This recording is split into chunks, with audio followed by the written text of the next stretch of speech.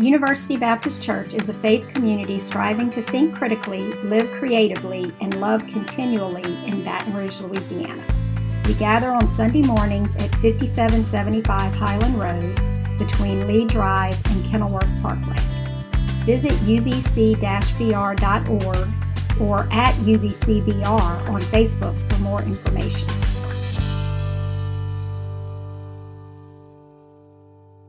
On Monday, Disney released its newest trailer, or Star Wars Episode 9. Two very important things to know.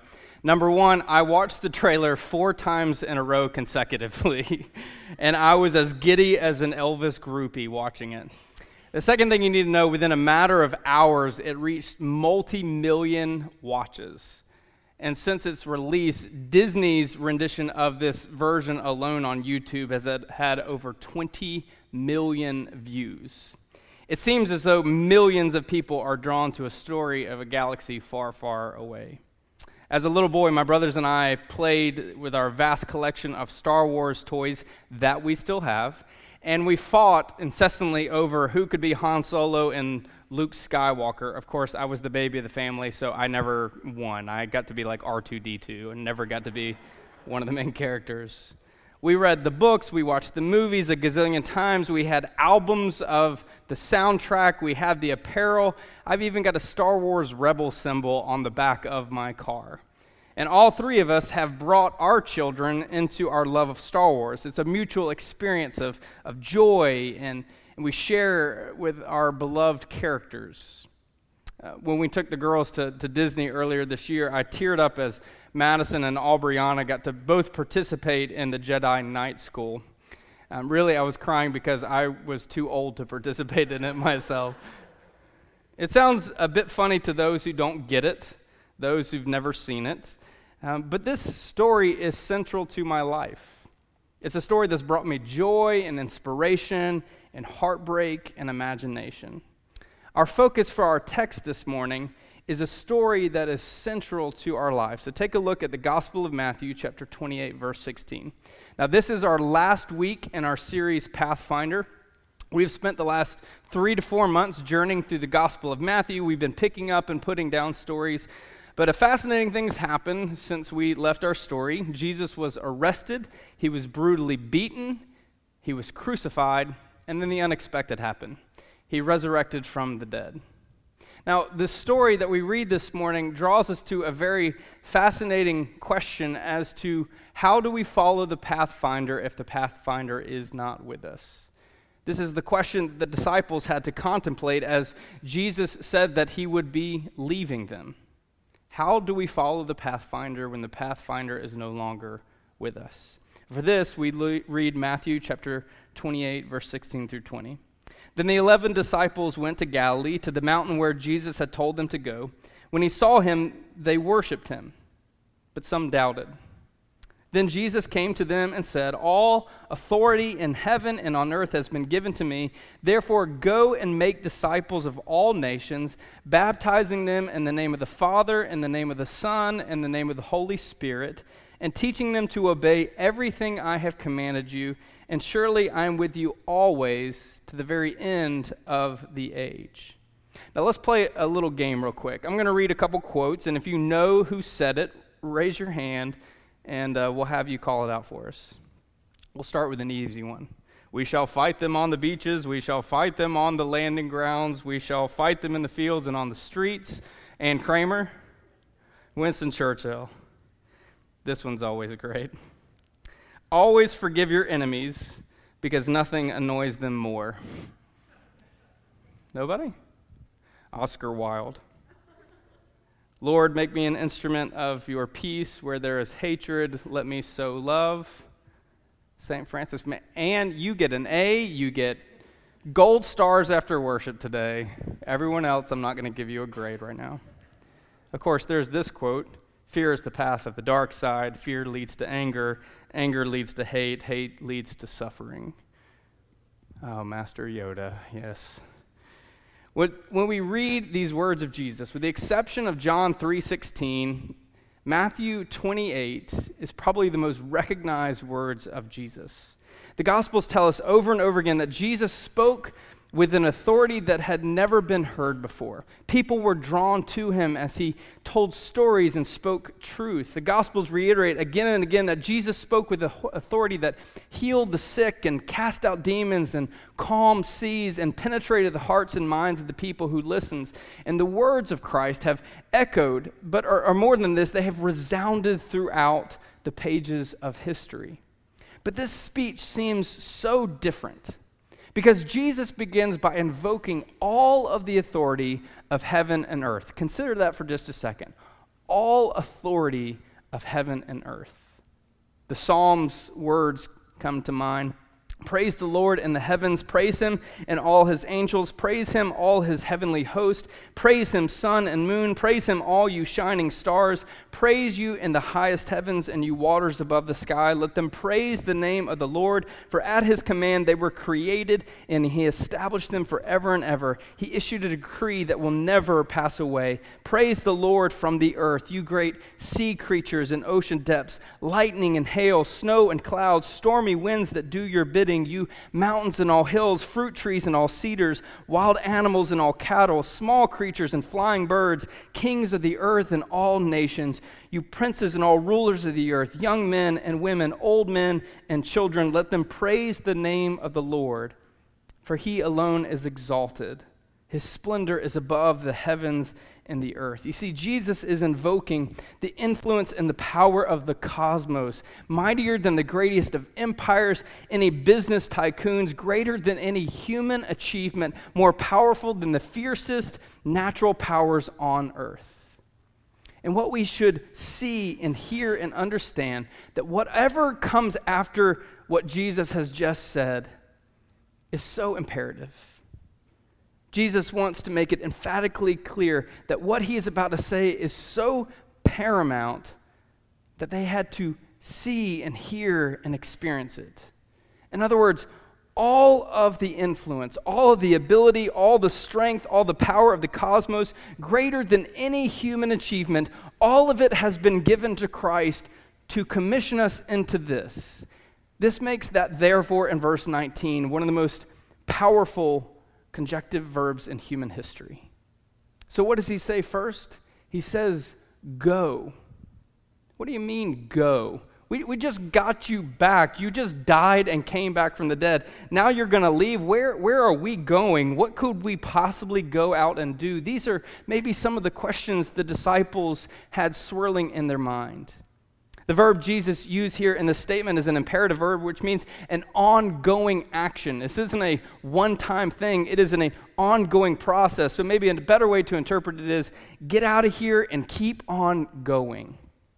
Again, the Greek word for disciple is akulu theou. Its literal translation means to follow in the way as, or to become the same as. And so as you go, Jesus said, you are to make more disciples.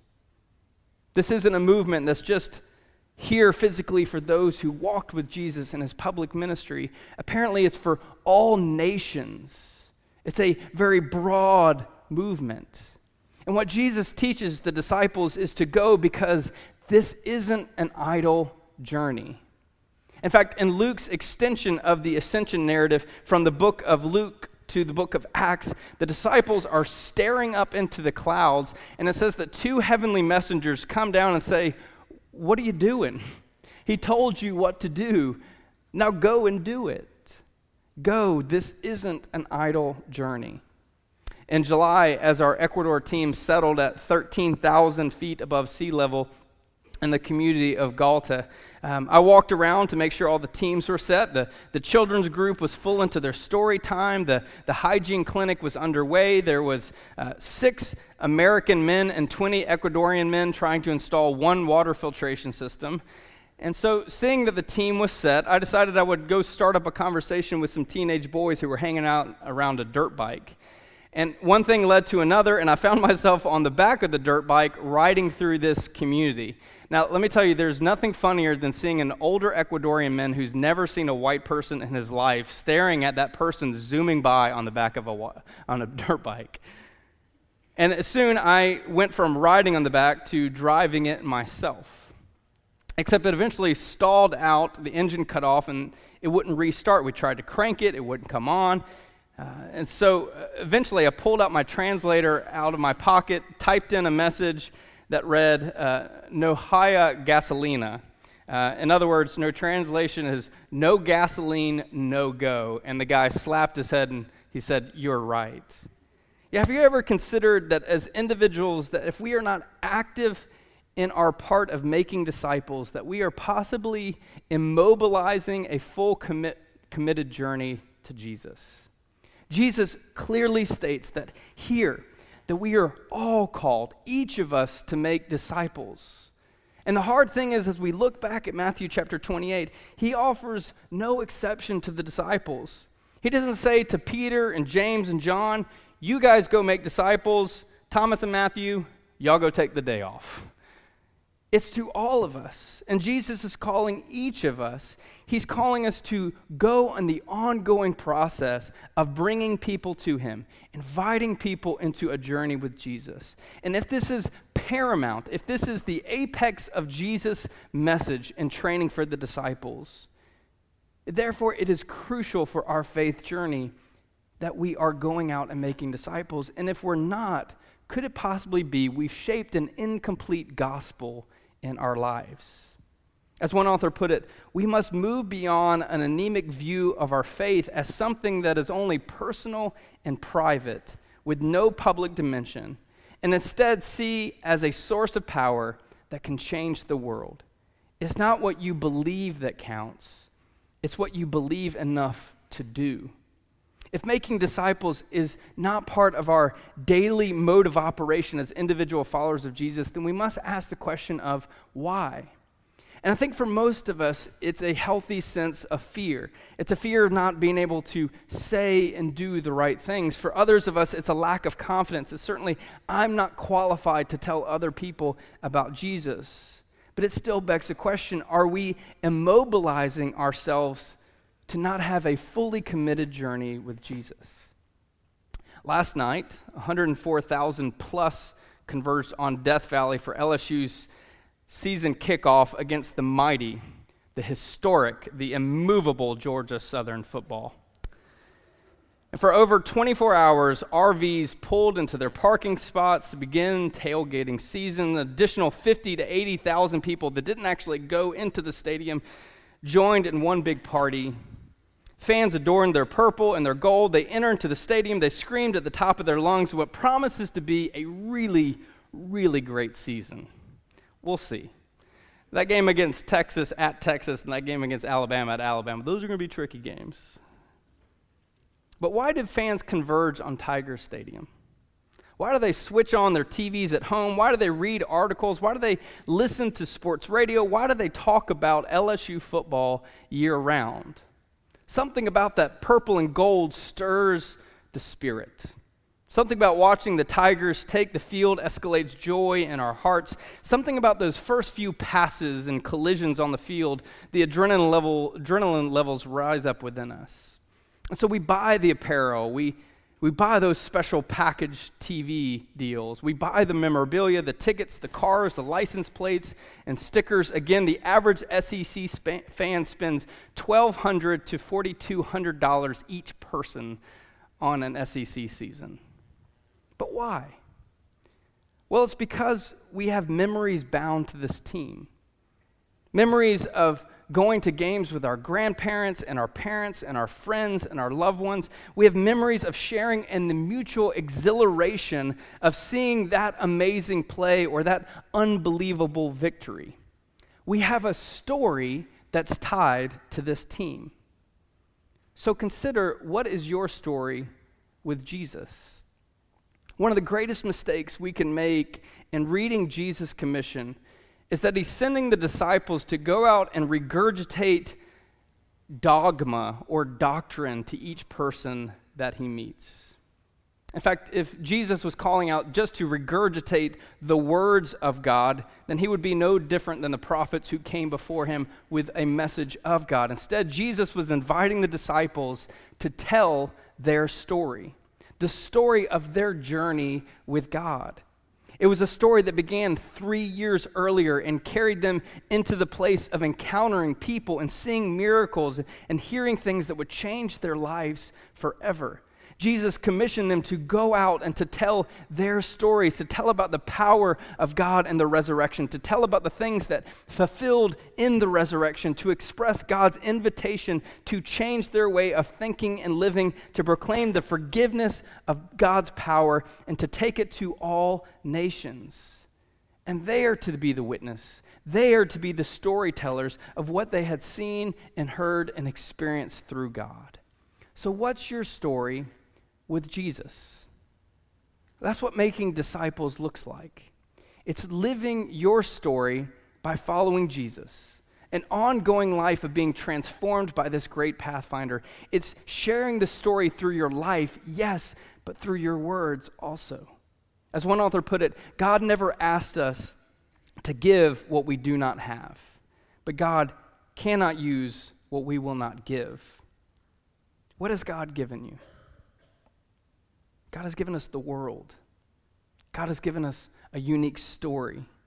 And so we take that story into our homes and our neighborhoods and our work and our friendships, our everyday encounters, onto the campus of LSU, into the neighborhoods around UBC, down the street, to the golf course, to the YMCA, to the nail salon, to the tennis courts, and to the Capitol. But let's take this a bit deeper. The challenge is not just to go, but the challenge here also Jesus expressed is to grow deeper in our journey with Jesus. In a sense, the Great Commission is an invitation to consider ourselves as we condition ourselves for the journey with Jesus. Jesus said, make disciples and teach them to obey everything I have commanded you. But how can we teach other people what Jesus commanded unless we know those things ourselves? Again, the word disciple means to become the same as or to follow in the way of. So discipleship is the ongoing process of becoming more like Jesus as we learn from his teaching, as we follow in his ways, as we become more like him. As one author put it, the one indispensable requirement for producing godly, mature Christians is godly and mature Christians. Next summer in Tokyo, they'll host the Olympics, and we'll see something that hasn't taken place for the last 2 decades. We will have an Olympics without Michael Phelps. For nearly 2 decades, this guy was unbelievable. Over 28 medals, 20 of those being gold medals, countless other world records. And Phelps was known for his discipline to his trade. All day, every day, for 2 decades, Phelps trained in the pool. If he wasn't in the pool, then he was in the weight room. He took in, get this, 12,000 calories per day to keep his body powered for his training. Phelps was a phenom of likes we will never see again. His records stand by themselves. I don't think Jesus is interested in us becoming spiritual Olympic athletes like Phelps. But I think Jesus is inviting us into a life ongoing process of conditioning for our journey with Jesus. And if we believe that the gospel is good news, if we believe that Jesus is the light of the world, if we believe that Jesus is the living water to our souls, if we believe that Jesus is the bread of life, if we believe that he is the good shepherd, if we believe that he is the great pathfinder, then we should step out and seek to know that pathfinder better and in a fuller way. Daily, we should dive headfirst into the teachings of Jesus that shake the foundation of our worldview. Daily, we should immerse ourselves into the radical words of Jesus that call us to not hate but to love, to not curse but to pray, to not consume but to serve, to not have grudges but to show mercy, to not worry but lean towards joy, to not judge but lean towards grace. Daily, we should chew on the encounters of Jesus in which the social and economic and religious and political systems were torn down by Jesus in order to introduce something new. Daily, we should meditate on the poetic mystery of the kingdom of God that was compared to a tiny mustard seed. Seed thrown on the soil, a hidden treasure in a field, a father who has 2 lost sons.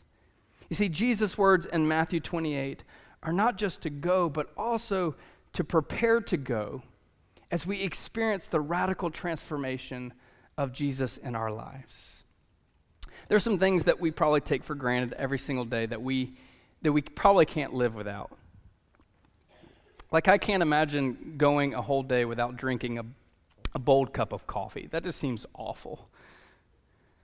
I realize I can live without coffee for a few hours. But there's other things that we have each day that we don't take for granted. We have running water, medicine, antibiotics to fight sickness, a safe car to take us down the interstate, a good sturdy roof over our heads, and a strong cup of coffee every single morning. But there's one thing that, if we're honest, we can't honestly think about living without, and that is chocolate chip cookies. So some of y'all have been wondering this whole time, what is under this thing here? What's a lot of chocolate chip cookies? Can I get a few ushers to come? And I want to make sure we all get a chocolate chip cookie as we're hearing this story. Just a few people to come. Don't all hop up at once. All right, Chuck's going to pass it out for all people that are here. Just a couple people to come. Let's pass this around. Let's not forget about the balcony. We don't want them cranky for not getting cookies. If you all just take one, and here's the rules. Don't eat it yet. Don't eat it yet. So in an Oprah style, you get a chocolate chip cookie, and you get a chocolate chip cookie. I just always been waiting to say that. Don't forget the rules. Don't take a taste. Don't have a nibble. Don't accidentally have a chocolate chip fall out of the cookie and pop into your mouth. Now, don't worry. There are no calories in these. There's something in the book of Leviticus and Deuteronomy that says something about guiltless chocolate eating in worship, so you're good. Sorry, we don't have gluten-free options. Did you know that the world's most beloved and scrumptious treat, a chocolate chip cookie, was actually created by accident? So time travel back with me to the year 1930 in Whitman, Massachusetts, the home of a woman named Ruth Graves Wakefield. Now, Mrs. Wakefield and her son were running the Toll House Inn.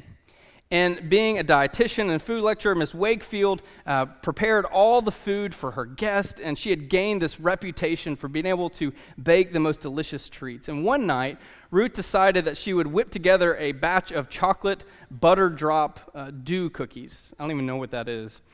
It was a popular colonial recipe at the time. But as she started to bake, she realized that she actually didn't have the baker's chocolate she needed. So Ruth decided that she would chop up a block of Nestle semi-sweet chocolate that had been given to her by Andrew Nestle. And Ruth decided that as she put it in, a weird thing happened. The chocolate, as it melted, didn't disperse into the cookie, but held its form in the cookie. It was moist. I used a word that was so gross. And gooey, and the world had its first chocolate chip cookie. All right, ushers, here's what I need you to do. Let's collect those cookies back. Let's take them all back up. Exception, Bubba Henry, you can keep yours. Eric, you can keep yours. Al, you can keep yours, okay? No, I'm just kidding. You can go ahead and eat your cookies. Can you imagine a world without a chocolate chip cookie? That's a world I don't want to live in. Now, a beautiful thing happened, a beautiful collision by accident happened in this moment. Something powerful happens when Jesus' followers fully commit to their journey with Jesus. When you combine the desire to grow with Jesus and sharing of your story with Jesus, a powerful collision of exponential growth occurs. But what happens if we choose to hold back that story? Like, I really wanted to recollect the cookies, but I realized that a lot of people would be mad at me. What would happen if we held back the story of Jesus in our lives? What would happen if we chose not to live in the way of Jesus? What would happen if we chose to live idle journeys with the Pathfinder? You see, if you fast forward a few chapters, it's really a few hours and days within the life of the church. this crazy thing happens called Pentecost, and Peter gets up and he preaches, and Acts 2 says that 3,000 people were added to their number that day. Acts 2:47 says the Lord added to their number daily those being saved. Acts 4:3 proclaims, and many who heard and believed, and the number grew by 5,000. Acts 6:1 says the believers rapidly multiply, and it's only then that Luke starts to use the word rapidly.